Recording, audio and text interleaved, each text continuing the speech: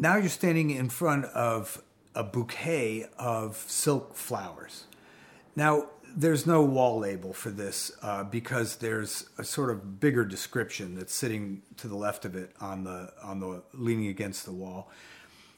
This bouquet of flowers is inspired by where in the brain these different active areas are located when human beings are searching their intuition for an answer or a clue or an idea.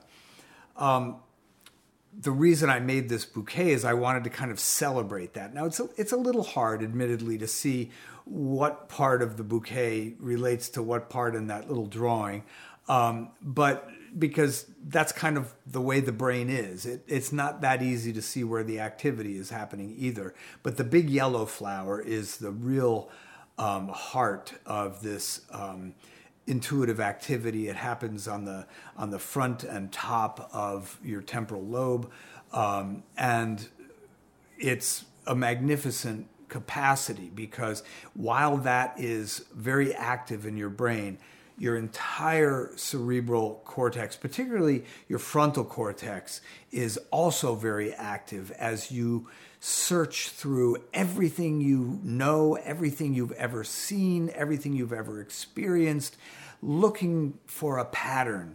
And that pattern is changing as you're searching through all of your experience. Basically, you're searching through all of your neural pathways. And the human brain does this at a blinding speed.